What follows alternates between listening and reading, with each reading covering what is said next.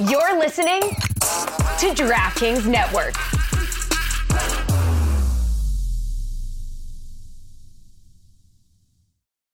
For the ones who work hard to ensure their crew can always go the extra mile, and the ones who get in early so everyone can go home on time, there's Grainger, offering professional-grade supplies backed by product experts so you can quickly and easily find what you need. Plus, you can count on access to a committed team ready to go the extra mile for you. Call, click Grainger.com, or just stop by. Grainger, for the ones who get it done.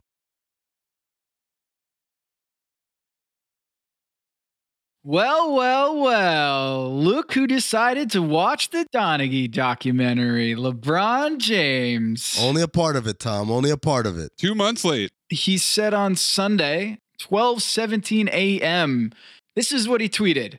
I'm going to be honest.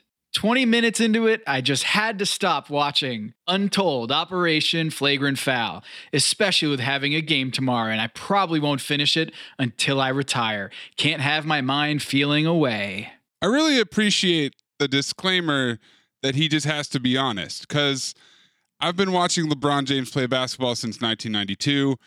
That's been his paramount, is honesty, truth, telling the truth, being straightforward, reading books, finishing things, all things that LeBron James is known for. I think my favorite lie that he's told is the one where the guy is talking about the best advice his coach gave him. I had one coach, and he used to say, put yourself in situations where you're not comfortable. Oh yeah, that's my favorite saying.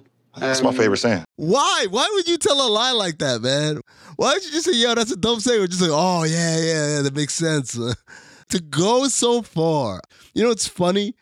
You've seen all these memes now, people making up fake LeBron quotes. Like, hey, I remember right before MLK got shot, I was like, I got a bad feeling about this, right? No. They're awesome. But somehow they don't outdo the real ones. The ones that actually happen. Like, and I quote, I said Suggs about to hit this as soon as he crossed half court game. He's referring to the game winner that Jalen Suggs hit in the NCAA tournament. Yeah. Why? Why can't you just be like, amazing shot by Jalen Suggs? Yeah. Oh my God. You just got to be inserting yourself into that and try to take credit somehow. He's trying to take credit for Jalen Suggs. Look, LeBron James has been in the public eye since 1912. This is long before we could fact check all of his statements. So he's just the product of a bygone era where you could say whatever you want, no one would call you on it. It's not his fault. Hey, Maze, what's your favorite scene from The Godfather? My assignment. Uncover why the association inspires more conspiracy theories in volume and salience than any other U.S. sport. So you've heard of the Illuminati. The truth is out there, but so are lies. Your eyes can deceive you. Don't trust them. The NBA has always been controlled by about 8 people. Denial is the most predictable of all human responses. If you're only using 10% of your brain, you don't even know that you're using 10% of your brain.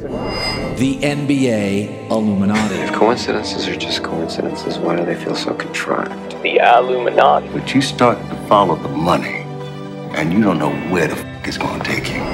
It is unspoken. They have influence among other players. The NBA Illuminati. I don't have time for your convenient ignorance. Maybe I'm a conspiracist now as well. That's all it took. Oh, we got books, we got schools. You saw a video on YouTube. Why my eyes, sir? You've never used them before. We are the basketball Illuminati.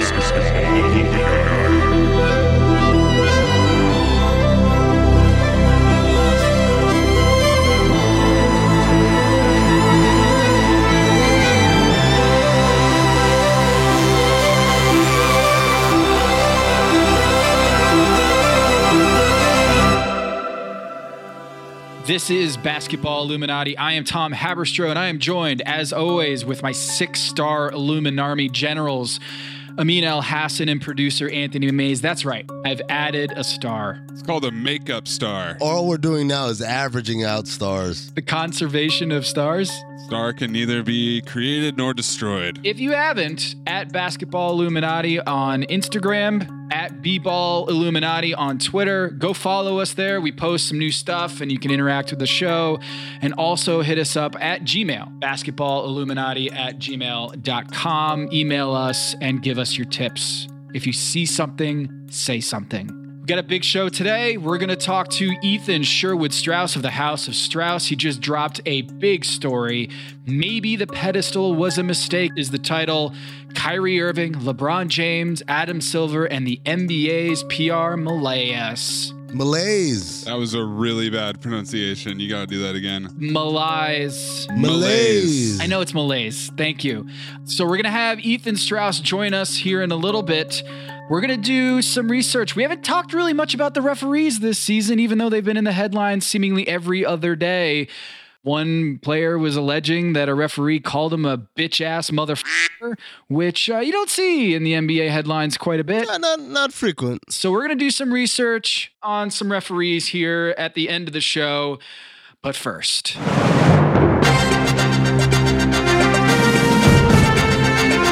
You are listening to The Agenda with Tom Haberstroh and Amin El-Hassan.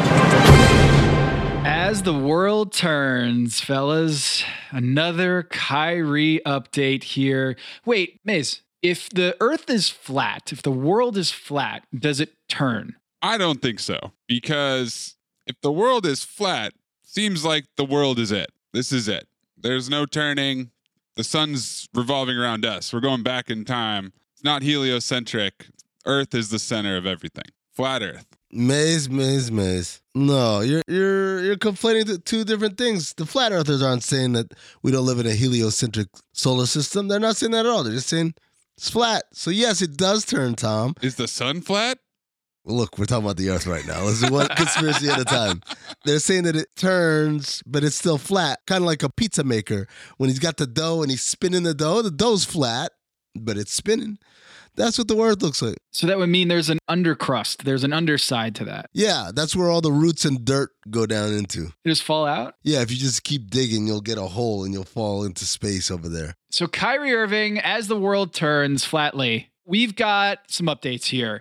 Kyrie Irving has been suspended by the Brooklyn Nets for 5+ games, contingent on him meeting 6 different deliverables. Have we ever seen anything like this? That like a suspension is publicly, like internally they might be saying, hey man, if you want to come back, you got to do X, Y, and Z. But we never really hear about the actual bullet points, do we? Not on the team side, right? Like I think when the Malice at the Palace happened, those guys had to go through some sort of a community service thing as well beyond their suspensions.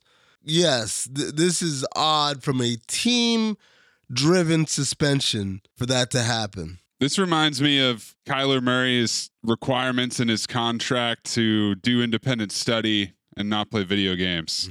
But way more serious. Here's the list of 6 requirements. The list, according to Shams. 1, apologize and condemn the film he promoted. 2, make a $500,000 donation to anti-hate causes. 3, complete sensitivity training. 4, complete anti-Semitism training. Which they had to create for this specific case. This is not like, oh, well, let's go to the anti-Semitism training that we have on file. No, this is brand new. 5, meet with the Anti-Defamation League and Jewish leaders. 6, meet with team owner Joe Tsai to demonstrate an understanding of the situation. The meeting with Joe Tsai part reminds me of when I give my kids a set of things that they have to do. The last chore on the list is meet with me so I can confirm that you actually did all these things. You need a notarized statement from yourself. You need to actually verify that the kid did this. It reminds me of Glenn Taylor and Andrew Wiggins, right? Oh, man. Before we sign you to this deal, you need to meet with me and you need to look me in the eye, hold my hand, and say, I will try harder on defense before I give you this $100 million contract. So which one, Maze, looks to you like the hardest obstacle to clear? Which one looks like the one that's going to be most difficult for Kyrie? I would say demonstrate understanding, Tom. Demonstrate understanding. Because that seems like the one thing that he is not interested in doing. He's not demonstrated. That's the one thing he has not demonstrated, is understanding.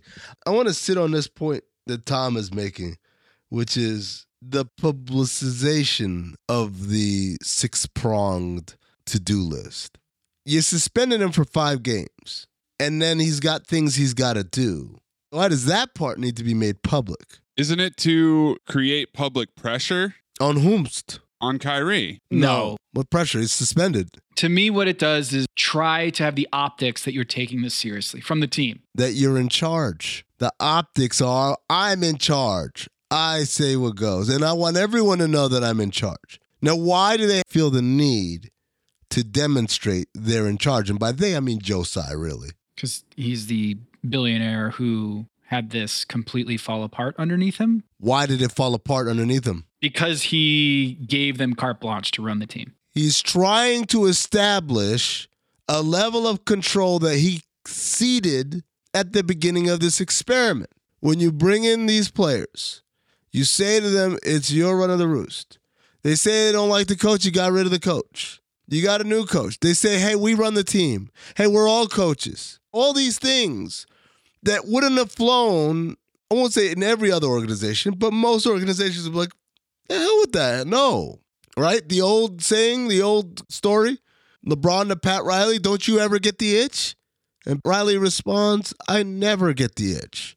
The Nets didn't do that. They didn't even wait for the prompt of, do you ever get the itch? They started scratching themselves. And so now, after this carte blanche has gone way, way off the rails, far beyond fire the coach or trade me or any of that stuff.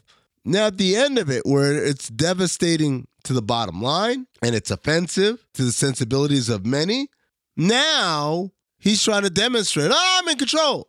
I told him, and if you don't do these things, you ain't going to play again. It's too late for that, man. You can't put that toothpaste back in the tube, I mean. Nope. Thought it was interesting. Nike comes in after the suspension and says, we're suspending him too, and we don't condone all this. Nike's had a hell of a run recently, haven't they? They had to take the Tiger Woods statue down. The Lance Armstrong building get changed the name.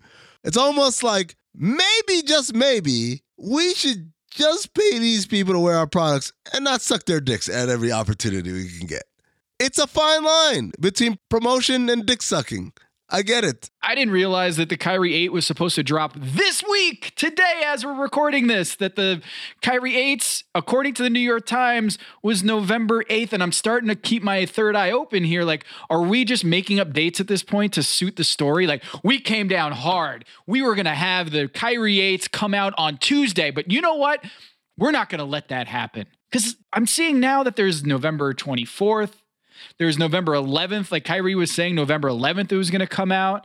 And according to the New York Times, it was actually November 8th that the Kyrie 8s were going to come out. And remember, a year ago, Kyrie called these shoes trash, and he was basically disassociating himself from the shoes. And now Nike's pulling that whole Donald Trump when he's like, you're not invited to the White House. And LeBron comes in here and he's like, actually, Steph didn't even want to go to the White House. He wasn't even trying to go. There is no invitation. Actually, Trump said it after Steph said, I'm not going to the White House. That's just the most awesome part about that is like, I'm not coming. You know what? You're not coming. Oh, thanks. I just said I'm not coming. If you're going to be a cynic, and I think if you listen to this podcast, you probably have some healthy dose of cynicism in you. The idea is many of the steps that are taken are at best reactionary, at worst performative. Josiah doesn't need to tell us what the logistics of Kyrie's return is. The 6 prongs of Kyrie, yes. You suspended him, you suspended him. And if Kyrie doesn't meet those things, all right, then he doesn't. But if he does, he's back and that's it. You don't need to tell us. You know, I've killed Kyrie at every turn about this for being a pseudo-intellectual who let his aspirations of being seen as an intellectual overtake his actual desire to, read. and learn, right? But there is a point beyond which the excoriation of Kyrie Irving ceases to be about punishing him and more to be about letting everyone know what a tough son of a bitch I am. So Kyrie is going to be a free agent on 3 levels this upcoming year. He is going to be a free agent in actual NBA salary cap terms, right? He's in his last year of a deal. He picked up the player option, will be a free agent this summer. He's also going to be a Nike free agent this year. And he's also going to be up for re-election in the NBPA Union Executive Board. He is a VP of the union, and they do an election every year. They do a vote every year during All-Star Weekend. And so the Players Union is going to figure out if he's going to remain part of their executive board here in a couple months in Utah. Lots of fallout from the Kyrie stuff. I wouldn't be surprised if his playing days in the NBA are done, but there's other implications here. Mark Stein reporting Sunday night. League sources say there have been some, quote, strong voices urging Joe Tsai to back off the Nets' intent to hire suspended Celtics coach Ime Udoka as Steve Nash's successor, given the considerable turmoil Brooklyn has already faced this season. Amin, those quotation marks are speaking very loudly. Strong voices urging Joe Tsai to back off. What's that about? Wait, Tom, I know there was a lot happening in our last episode. I know that we were constantly getting interrupted by new updates, but Ime Udoka isn't the coach of the Nets yet? That hasn't happened? No. Woj reported, Adrian Wojnarowski reported a week ago that Ime Udoka could be finalized as head coach within 24 to 48 hours, and it's been something like 200 hours, and still no Ime. And Mark Stein saying that strong voices. Strong voices. Who is that? Is that Saddam Ilver, or who is that? You said Saddam. I was like, Saddam Hussein? He's back, and he's giving advice, apparently. Who's telling Joe Tsai to back off? The league has been known to offer subtle advice behind the scenes. The most famous public version of that is when they advised Josh Harris, owner of the Sixers, you want to talk to Jerry Colangelo to help you guys out. Oh, Colangelo's now part of the group. And here comes Brian Colangelo. Okay. And then Sam Hinkie resigns. Yes. That's an example of the league didn't mandate it, didn't tell him, but it was like, look, you're f***ing shit up for us. Do this, right? That might be at play here. It might be.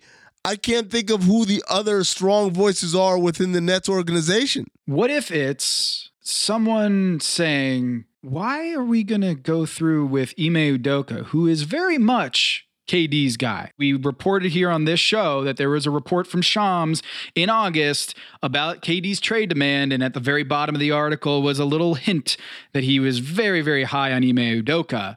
So maybe this is actually a different thing happening, which is, why are you going to get KD's guy if KD's not going to be here anymore? What if Joe Tsai is now rethinking this whole thing and saying, why are we forcing this? This team is like 13-16 over the last 2 years with Kyrie Irving and Kevin Durant in uniform. To what end? So I'm just saying, keep your third eye open about whether Ime Udoka is in the holding pattern as things quiet down, maybe not do it so soon, or if this is a sign that they may be willing to part with KD. You all think I'm late. Well, I'm not late. And I'm going to stay right here and fight for this lost cause, even if this room gets filled with lies like these. And the Taylors and all their armies come marching into this place. Somebody will listen to me. There's no better way to overpower a trickle of doubt than with a flood of naked truth. But the complexity and the gray lie not in the truth, but what you do with the truth once you have it. What is true and right is true and right for all. You and I both know that that's just not the truth. You can't handle the truth. Too messy. Keeps them up nights. I'm here because in the end, the truth is worth the risk. Speak a little truth and people lose their minds. I'm a grown man. You can tell me the truth. Why is it people who want the truth never believe it when they hear it? So you know what I'm going to do? I'm going to do something really outrageous. I'm going to tell the truth. Ethan, you in the group chat, I think a week ago when you were starting to conceive this story that you just wrote, it's called Maybe the Pedestal Was a Mistake, ? You had asked the question, who invented player empowerment? Who coined it? Yeah. And I found out. I did some research. Oh. That's my segment. You can't do that. Ethan did his own research. Yeah, I did my own research. No, you can't take it. I think you and I, Tom, right now, we know who it is, who coined this term that just went everywhere. But I don't think anybody out there knows who it is. My guess would be LeBron somehow. LeBron did it. Well, he did the thing itself, but we're talking about the semantics. We're talking about the term, the etymology. The naming of it, right? Okay. I believe, based on my research, that it was coined by Kevin Arnovitz. Wow! But highly popularized by Bill Simmons. I think you're absolutely right. I think for all intents and purposes, this is Kevin Arnovitz's baby, and we should treat it as such. And it has grown up into this evil thing, right? That you've written about. Yeah. Wait a second. Why are we talking to Ethan? Can we get Kevin Arnovitz on? Because he doesn't want to talk to us anymore because he's left and he's done. He's doing bigger and better things these days. Can't get him. Maybe that'll be another episode on Illuminati. Anyway, I did some research. I went to newspapers.com, of which I'm a subscriber, just like I am of House of Strauss. When you type in player empowerment, NBA, and you have quotation marks around the term player empowerment, and you search for the earliest term, I pull up a story from February 23rd, 2011, in the Detroit Free Press. A column by Drew Sharp says, NBA's biggest problem is its unreliable draft. Here's how it starts. You ready, Ethan? Mm-hmm. This is like a fossil here, okay? 2011. It's not as if NBA haters ever run low on reasons for their ire, but Carmelo Anthony finally ditching Denver for New York provides more ammunition. The NBA has become the model for player empowerment. Wow. And that ticks off a lot of people. They're angry that 25-year-old millionaires dare to think for themselves regarding where they play. The most influential stars are turning the league into a caste system, distinguishing the haves from the haven't got a chances. Ooh, that's such a newspapery phrase right there. Wow. So it might be Drew Sharp, and I don't think it's the same as Andrew Sharp, friend of the program. So why is player empowerment a failure, a mistake, as you called it, the NBA's PR malaise? I think it's malaise. That's number one. Number two, I don't think I said player empowerment's a mistake. I mean, that's a big concept. You said a question mark mistake. Oh, well, I said putting the player on a pedestal. Sounds like 40-year-old virgin. Yeah. Like putting the player on the pedestal is a mistake. See, you see what happened here, Ethan, is that they've planted a lot of seeds. The player empowerment thing, though, let's attack that first. I think one of the issues with it is that it doesn't empower players writ large, and that's a fallacy. It empowered a few players. And to be fair to those players, the NBA is very top heavy in terms of celebrity, in terms of selling tickets, and in terms of winning, because there are only 5 guys on a team. So a star is a big deal. And it was a little bit, I don't know, you could say socialistic in how they distribute the money and how they do the CBA, that there is a max salary. LeBron James would have been making so much more money in his prime than he was paid. So you can definitely understand the perspective of the superstars who wanted more control and more power because they weren't getting paid what they should have been paid in money. So you understand the perspective of it, but it does seem like it got things out of whack, and it seemed as though the league became a little bit disordered with guys jumping around and not seeming to have any kind of tether to anything but whatever seems like a good idea in the moment. And I think Brooklyn might be the apotheosis of it. Just this hollow team that means nothing to nobody and everybody's miserable. So that appears to have been a detour and something that didn't exactly work out. At some point, do you feel like the stances being made opposite of Kyrie become performative? Yes. Oh, definitely. Depends, though. I feel like you've got a sense on this. So who do you think is being performative right now? Well, I said it already earlier on the podcast. I said Josiah. Oh, yeah. Oh, God. Not by having a 6-point list, but by revealing to the world that there's a 6-point list. Are you suggesting that Josiah leaked that, Amin? Yeah, I think we all know that Josiah hates Kyrie Irving and that that's part of this. Obviously, Kyrie seems to be about one of the most annoying coworkers anybody could have, and it's understandable. And the movie he shared seems to be absolutely insane. But there's no moral authority that Joe Tsai has to really impose on Kyrie Irving, given his connections. I think we can say that much when he is basically ripping Daryl Morey for standing up for people in Hong Kong, and he's just a total CCP functionary. I mean, two wrongs don't make a right. Right. But it's just, by what standard does Joe Tsai have to dictate morality to Kyrie? And then this is going too far, I think. I get it. I understand. Look, I wish people were allowed to say more than they are at many corporations. I don't like when corporations punish people for saying things that might be outside the boundaries, even if I dislike what's being said a lot of the time. But I understand it. I get it. I understand the dynamics behind the Brooklyn Nets saying, we got to fine you. We got to suspend you 5 games. We play in Brooklyn. You're putting out something that's anti-Semitic. We can't have it. I get it. Where it gets weird is we need to put you through these trainings. You need to disavow the thing. I mean, once you cross over from that territory to punishing you for saying something to you need to actively perform like you believe things you don't actually believe, I just don't understand the benefit to society that we're really accomplishing there. And it does seem, as Amin said, to be rather performative. Should there be a place for people with offensive views in our, workforce or whatever? Meaning, if, Gordon Hayward is a virulent racist, right? If any one of these guys has views that hopefully as mainstream society find to be repulsive or repugnant, should we prevent them from playing if they keep those views to themselves? In my ideal society, we would just allow people to say what they say. I don't like the modern neurotic impulse to freak out about, oh my God, the rubes might go crazy because they heard this opinion. I don't like that reaction. But I want to quote something one of my commenters mentioned, and I didn't even know about it. I wish I knew about it when I wrote it back in the 90s. I think it was the 90s. Charlie Ward. Wasn't the 90s. It was like 2000 or 2001. It was early 2000s. He said the Jews killed Jesus. I was talking about this with Benny Goodwill the other day. I was like, is this like buried now? Because that was like a huge New York Times magazine, yeah. Well, I vaguely remember it. And the commenter says, and I'm reading a comment, guys, so this isn't totally accurate, whatever. Stern said that he would not discipline Ward for remarks in which he claimed Jews killed Jesus and, quote, persecute Christians every day. Ward also called Jews stubborn. I mean, that's really funny to me.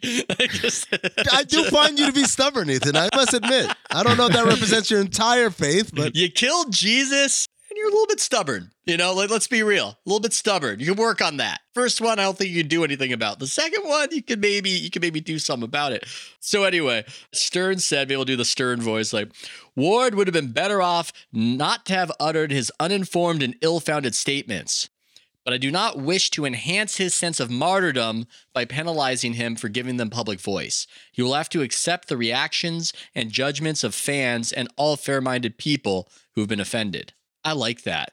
Isn't that weird that super disciplinarian, draconian David Stern didn't inflict his judgment or punishment on someone who I believe to be way more married to that anti-Semitic thought than Kyrie is to perhaps anti-Semitic thought? Well, Kyrie likes the Jews because he's stubborn and they're stubborn, as we've established. So I think that he is more positive vibes. But the line that Stern used that is amazing to me, he always has a way with words, but the fact that he says, I do not wish to enhance his sense of martyrdom. Yeah, that's great. Do you think that might be happening right now?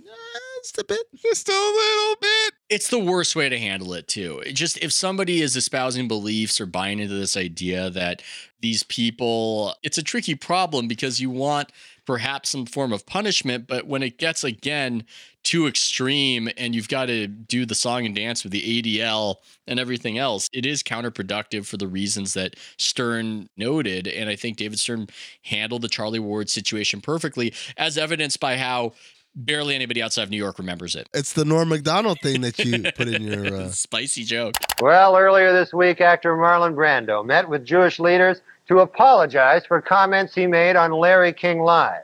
Among them, that, quote, Hollywood is run by Jews. The Jewish leaders accepted the actor's apology and announced that Brando is now free to work again. It's a very clever joke. You knew Stern. Can you tell the people your relationship with Stern in his later years? He was my lover. I can't say that I knew him that deeply, but I would call him up. It started when I was trying to report the sale of the Warriors story, because there are a lot of tricky machinations there. And the way he would go about things was so funny, because he would not confirm certain things, but he would not deny certain things. And that was just a little bit of a way I could know about it. Cat and mouse. Yeah. When I came to him, when I got word that he had yelled at Scott Skiles and dressed him down in that classic way, when Skiles said they didn't want cameras in the locker room, and he said, with all due respect, David, the locker room is kind of our sacred space. And Stern went, oh, a sacred space. Well, on the one hand, we've got billions of dollars from our broadcast partners, and on the other hand, we have Scott fucking Skiles. Shut the up. Sit the down. I want to hear the word out of you, and just humiliated him. I like that they have all the coaches in that room just leaning back like this.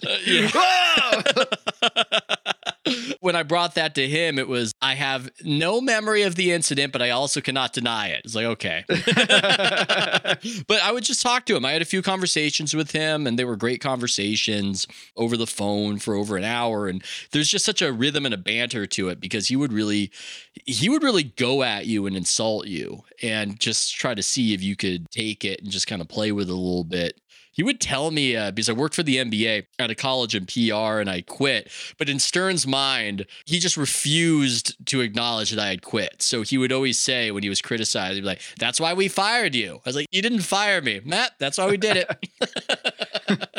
That's why we did it. But anyway, how would he handle it? I think he would handle it in the way he did in the early 2000s, but some have argued, counter argument, that no, he couldn't do that in the modern era with Twitter. Right, because things have changed in terms of the way society reacts to these things. I mean, I guess the bigger question would be, would David Stern ever preside over an NBA that feels beholden to social media the way Adam Silver's NBA does? When we ask that question, we act as though there's just one Stern. I think a 50-year-old Stern and a 75-year-old Stern might handle it differently. When you're older and there's a new technology, I think a lot of the times the older you are, the more you bend to it. Yeah. And the less you stick to your guns. Yes. I've seen it. Yeah, because you just don't understand what's happening. But I still think that's the right way to handle it. It's not just I don't understand what's happening. It's I don't understand what's happening, and I don't want to present the image that I'm out of touch. Yes. That the shit has passed me by. So let's go with it. Yeah, absolutely. Somebody gave the analogy with a lot of the controversies these days. I think it was Wesley Yang, the writer, put it out there, that when they showed the first movie, they had this train coming and everybody jumped out of their seats and ran out of the theater. Because they thought, like a train's about to come hit us. Yeah, they had to be acculturated to realizing that there's no train. And there are some legitimate controversies that spiral, but a lot of time it's the train. And if you understand that, you can be patient and wait out a lot of these things, and there's just going to be something new next week. Now, the problem with Kyrie Irving is he might provide the new thing next week. That's the issue. Yes, there's always a new thing. I will hold on to this forever. He could have made it go away like that. Oops, my bad. Didn't really actually watch the thing. Oh, in retrospect, whoa, this is really problematic.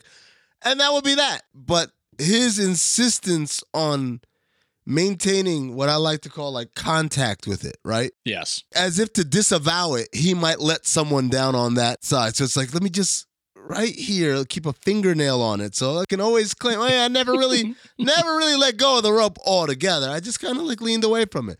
That's what fueled all of this.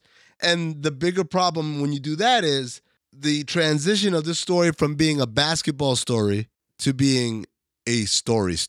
Yeah. I'm always reminded of Bomani Jones telling the story about, I'm, this talking head on ESPN. I write this column. Everyone knows who I am. Like, I'm really well known, And then there was some news story. I want to say it was about Donald Sterling, but not the last straw Donald Sterling, but some other shit. Ooh, that would be a good title for a Donald Sterling, fall Donald Sterling documentary, like The Last Dance. The Last Straw? The Last Straw. Ooh, that'd be good. But Bomani, as a result, was asked to come on MSNBC.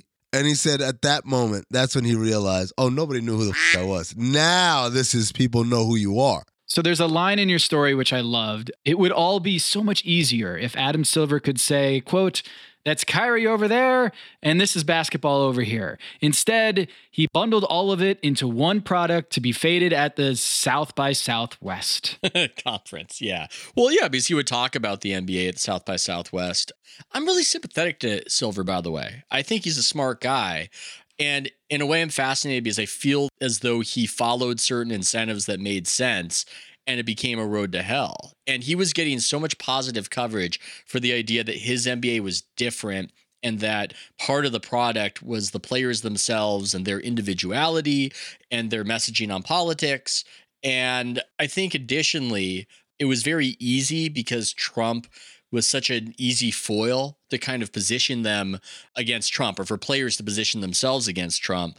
And it has gotten to a point where when you have somebody like Kyrie Irving saying crazy things, you can't just extricate it. You can't just say, hey, that's just some crazy stuff he said, and we have a basketball league over here, because he's bundled the product all into one thing. And I think it's been a mistake. And additionally, I think it's been a mistake and it's gone wrong because of the personalities involved. I mean, Steph Curry, his politics are no different from LeBron's. But I don't see people really mad at Steph or having an issue with Steph. I think some of the problem is that LeBron is such a transparent phony and so unlikable in how he communicates a lot of what he's saying to people that it's had a drag on the league's popularity. The AT&T ad where he's going with, what's her name? Lily. They're not in the same room. They're not. There's a moment when he gets up and walks away and she's staring in the other direction. I'm sitting there watching that ad and it's ubiquitous. Like that ad is on my TV like every 30 seconds. Okay. Yeah. That's the best they could come up with.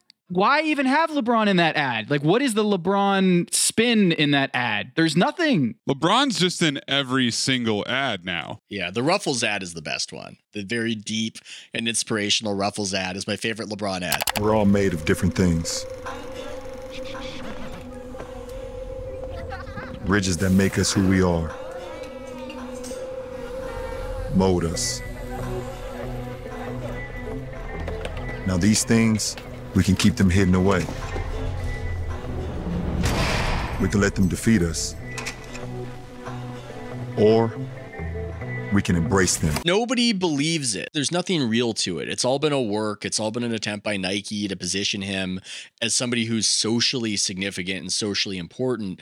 And if we just take ideology out of it, which is very difficult to do, some people are good at that and some people are resonant with it. I think that Kaepernick was organically somebody who was resonant. Whatever you think about him, whatever you think about the things he said, he was organically somebody people said, hey, that guy's saying some stuff, and I think he's genuine in what he's saying. Nobody believes it with LeBron. He comes off so insincerely. There are all these running tallies and all the different lies he tells for no reason, where he pretends to watch a soccer game he didn't watch. He pretends to read a book he didn't read. He pretends to watch The Godfather. He didn't watch The Godfather. Which is the scene or the moment or the phrase or the quote you like more from the movie? Oh, from The Godfather. It's too many different phrases and too many different lines in that movie to just categorize one. It's hard to have the face of your league just for no reason at all being so fake all the time. And it's a tragedy because I don't think he's a bad guy. It just seems like somebody around him should have said, this isn't working. You're not that guy, pal. We got to image craft something else. I don't think he's any more fake than Michael Jordan. Oh, I don't know. Man, Michael Jordan was as fake as they come. The difference is his opportunities to present were so much more limited. Overexposure, yeah. Commercial, press conference, one movie.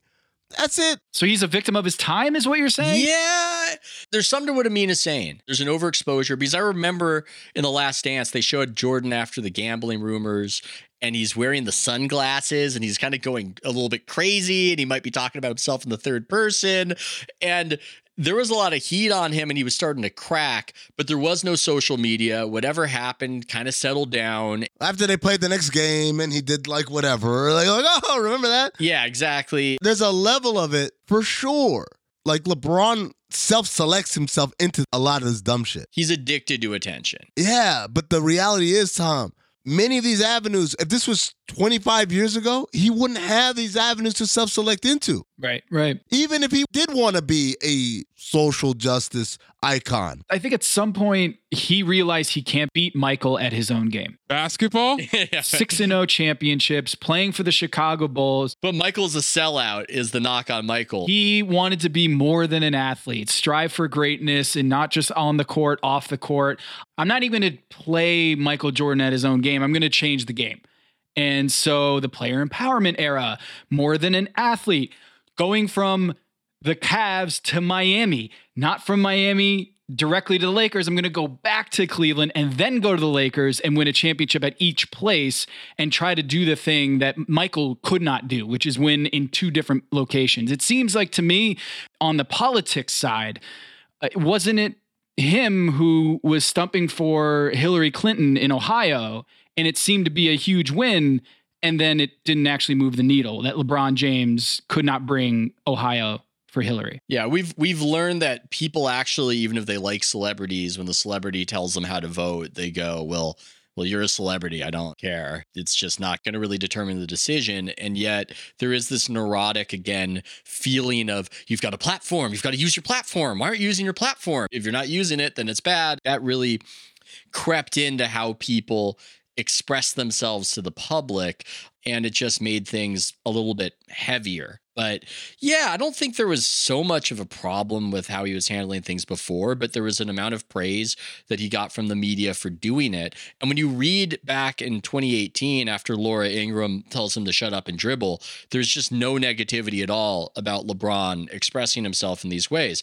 But I think everybody's kind of moved on to this point where even people who vote the same way as LeBron in the media, the fakeness has just become such a problem that everybody's just kind of tired of it. Nobody really is asking for more of it at this particular juncture. And he's sort of just in an odd spot because his career is amazing. But this whole move to the Lakers, even if they won a championship, quote unquote. Whoa! Case skip. LeBron might not get this reference, but kind of feels like Godfather Part 3, LeBron and the Lakers. It's just this thing nobody really wanted, nobody really needed. It just feels awkward. It's not fun.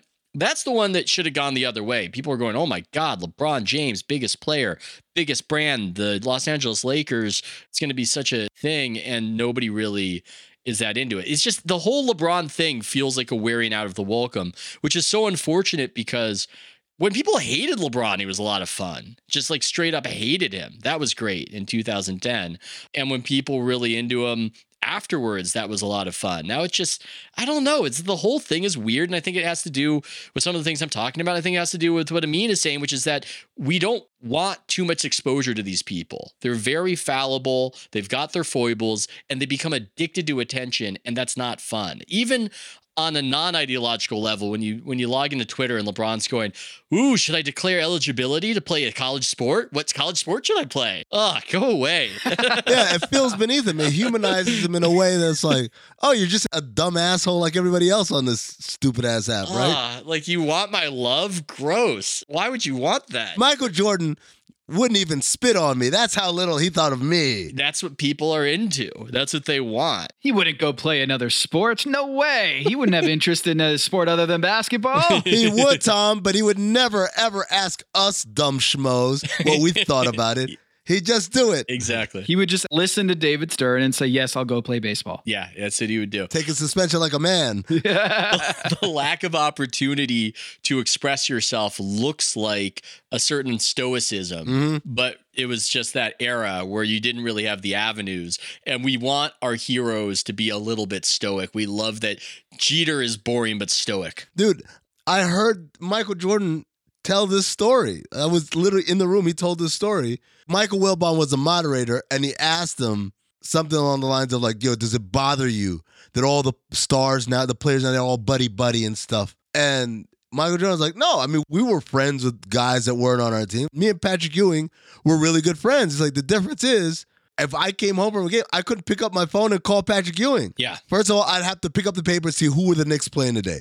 Are they on the road or at home? If they're on the road, what hotel are they at? I don't know. Like, opportunity for me to contact Patrick Ewing after a game. Technology would not allow us to be friends. Well, we were friends, but it didn't allow us to be like buddy at all times. I didn't have those opportunities. And I think about that a lot whenever I'm shitting on LeBron, or people are shitting on LeBron, I should say.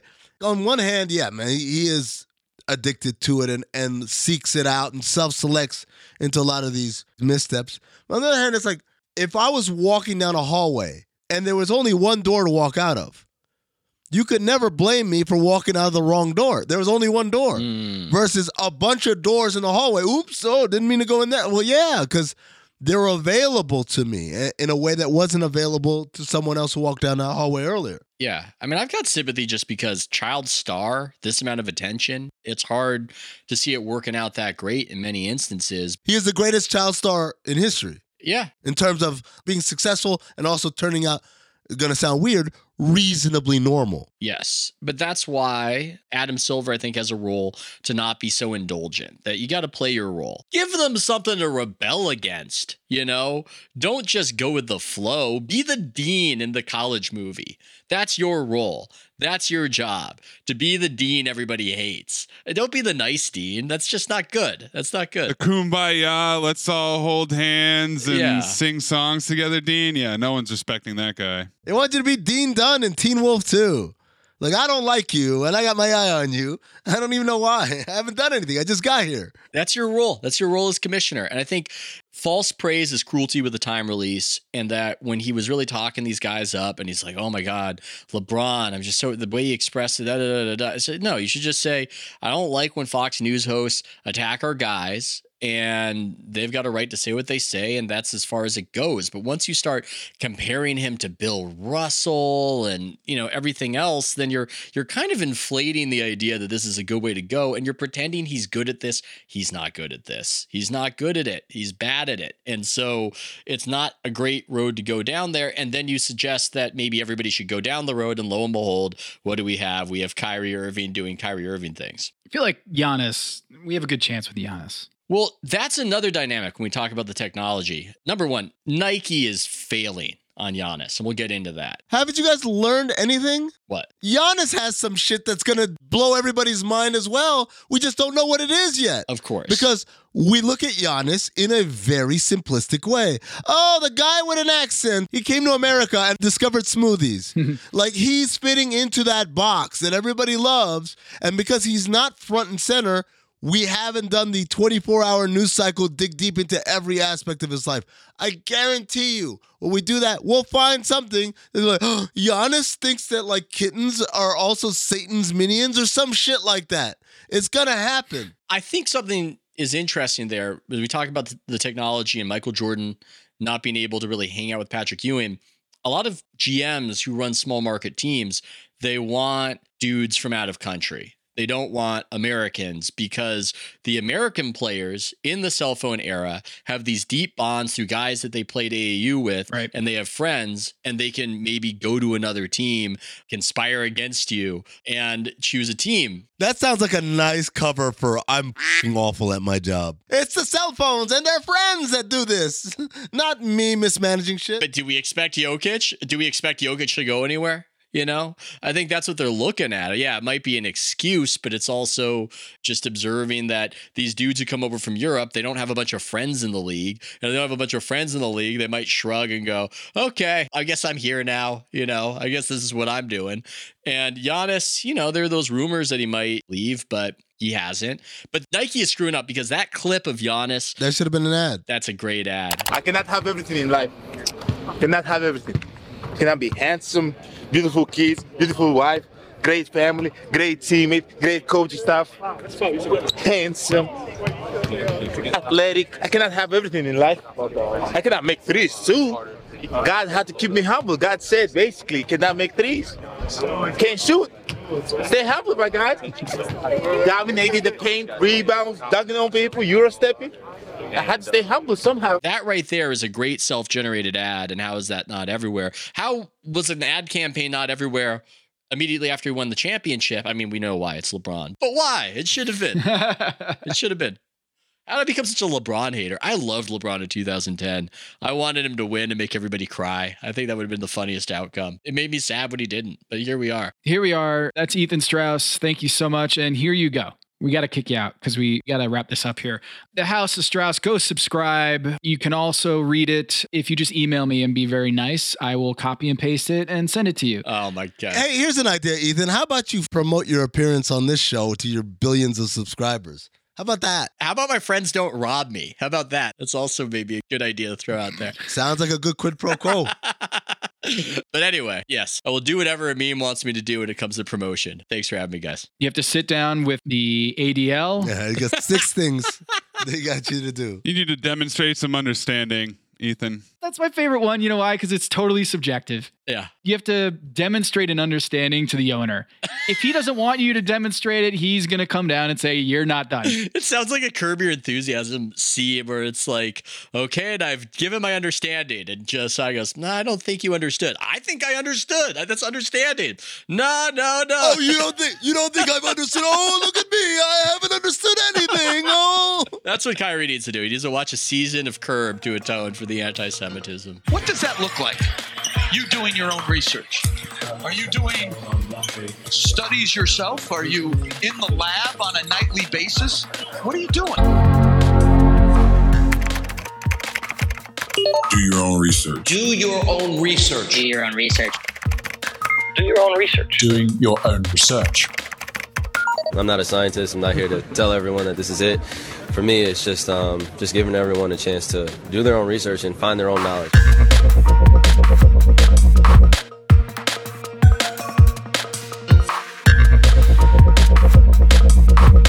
Thank you to Ethan Strauss for joining us on Truth Tellers this week.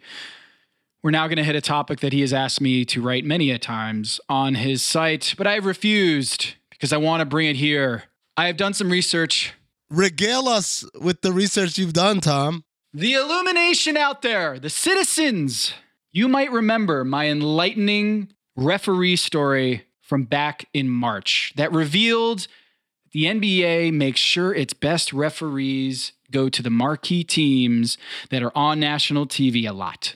Remember where we figured out the system? We cracked the code, which referees go to which games, and we figured out the NBA gives preferential treatment to certain NBA teams. I remember. We gave them scores and everything. It was fun. It was one of our signature episodes. One episode that you could go back to and listen to because I find it to be rather evergreen in content nature. You might also remember a Ratatouille episode.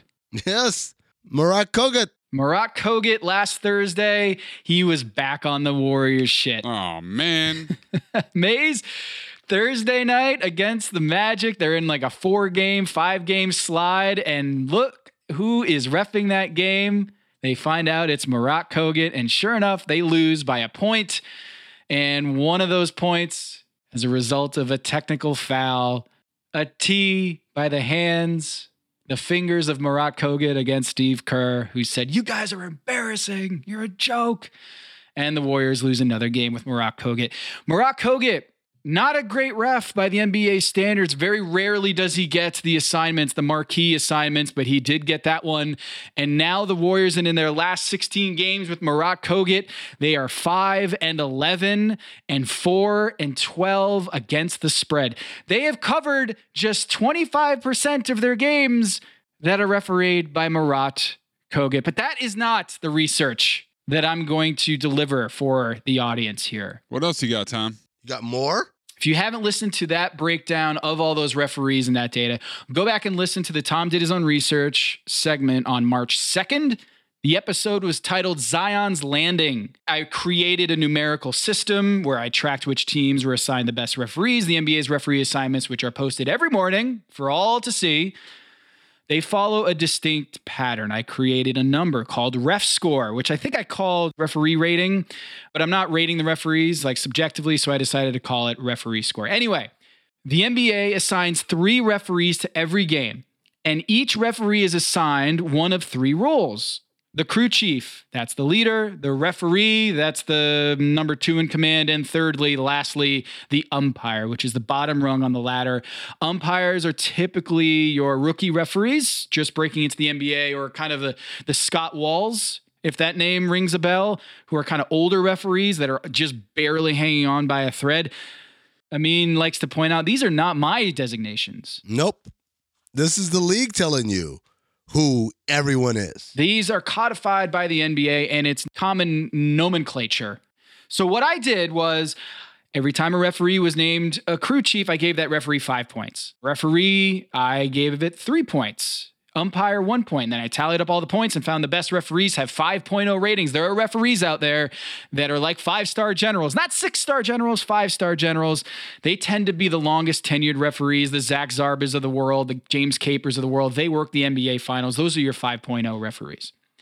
And what I found was, the illumination out there will remember that the Lakers and the Warriors received preferential treatment by the NBA. They got the best referees, and it seems a lot of that was because of what I mean. What do the Lakers and the Golden State Warriors do that maybe the worst teams in the NBA do not? National TV games, Tom. That is correct. The NBA chooses who goes on national TV, and the NBA also chooses which referees work those national TV games. And what you find is, last year, the teams with the worst referees, Orlando, Oklahoma City, Detroit, Houston, Washington, they were almost never on national TV. And in statistics terminology, just a little heads up here, a little bit of math, 73% of the variability in referee score could be explained solely by the number of times a team was on ESPN, ABC, or TNT. Translation, if you are not a marquee team, good luck with the refs. Woohoo. So that was March. I found that the NBA was biased in their referee assignments. And I know the league office saw that research, or at least heard about it on this podcast, and then saw the research that I published on my Twitter feed. And it was not clear at that point whether they were going to do anything to correct the bias or what exactly they were going to do about it. This idea that like the marquee teams are going to get the best referees. Let me ask a philosophical question. Should they want to change that? Wouldn't they want the best referees on the quote-unquote best games? For competitive balance, no. It's bad optics for the San Antonios, the Detroits of the league. Isn't it worse optics to have bad refs on national TV games? Like when people see actual bad refereeing happening? I don't know that the average fan can discern who's a good referee or a bad referee. I think they're just referees and they all just think that they're corrupt. I don't know if like the average fan can discern the difference between a good referee and a bad one. But anyway, the NBA had the offseason to fix it and level the playing field so the Detroits of the world had the same quality referees as the Golden States of the world. And what do we see now 10 games in? The bias is alive and well. Is back. The bottom 7 teams in referee score: Toronto, Charlotte, Orlando, Detroit, Cleveland, Oklahoma City, and San Antonio. Wow, it's a Wembanyama sweepstakes. Those 7 teams have a total of 1 national TV game combined in their first 10 games this season. And that was Cleveland, Boston. By the way, Cleveland should be on national TV way more than just once. That was Cleveland and Boston back on November 2nd. That was an awesome game. The top 7 teams in referee score, on the other hand, Phoenix, the Lakers, Brooklyn, Houston, Clippers, Golden State, New York. Houston? Isn't that weird? Slipped in there, huh? So remember, when you feel like your team, if you're rooting for the Pistons, you're rooting for the Magic, you're rooting for the Thunder, you feel like you're not getting your fair share of referees, or every time you watch a game, it feels like you're getting the bottom of the barrel referees. You are not seeing things. You are not imagining it. It is real. This effect is still in effect this season. So remember, there is no other podcast that is going deep on the referees, and we hear it from the fans. It's the thing that they want to hear about. Tell me more about how the NBA operates. And this is one of those things that was not out there until Basketball Illuminati. So you better keep that third eye open.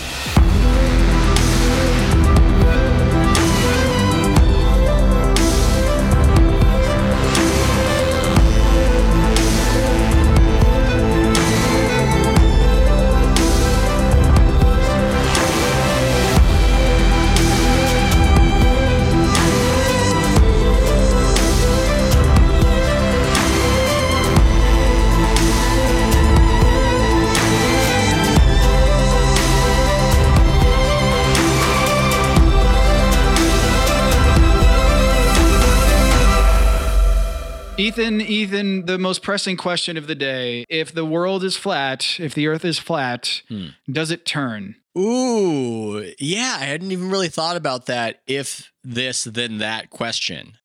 I say no. I say we're just floating. I say gravity, not even a thing. We make our own rules. Why would it need to turn if it was flat? That's my question. Why would it need to turn? Right. I'm with you, Ethan. Because if it's flat, this is it. And I guess in this construction, the sun just takes a little sleepy break every day. It just gets dim. Just a little dimmer switch. The sun's going around us. I got the sun still going around. We're still rotating around the sun. It's a disc. It's a CD? It's a disc? Like pizza dough, like being spun in the air by a pizza maker. I like that. Is the earth a square? No, it's round. It is hard to imagine that it's flat when nobody's ever fallen off of it. But I'm sure there's an explanation. That you know of. Yeah, that I know of. I'm sure there's an explanation of it. Ethan, we're not asking you whether the earth is flat. We've established that. That's already known. That's a fact. Now knowing that, I want you to move forward in this. Take everything you've learned about science and gravity and knowledge of the universe and flatten it. I sometimes have the thought to myself, because I have a 4-year-old, that there are so many things that I could just make up. I would never do it because it would be very counterproductive, but it is funny to think I'm living with somebody I can have conversations with, and I could just establish that. And that would be his conception of things if I just really stuck to my guns, that the earth is flat and anything, I could invent anything. There's no such thing as a tiger. A tiger is a made up animal. Just like whatever. Every father has a tyrannical amount of power. It is true. He's seen a tiger, though, so that is a bit of an issue. But I'm sure I could make up other things. Oh, you guys said that wasn't a tiger. That wasn't a tiger. You thought it was a tiger. No. No, it was just a lion that they painted.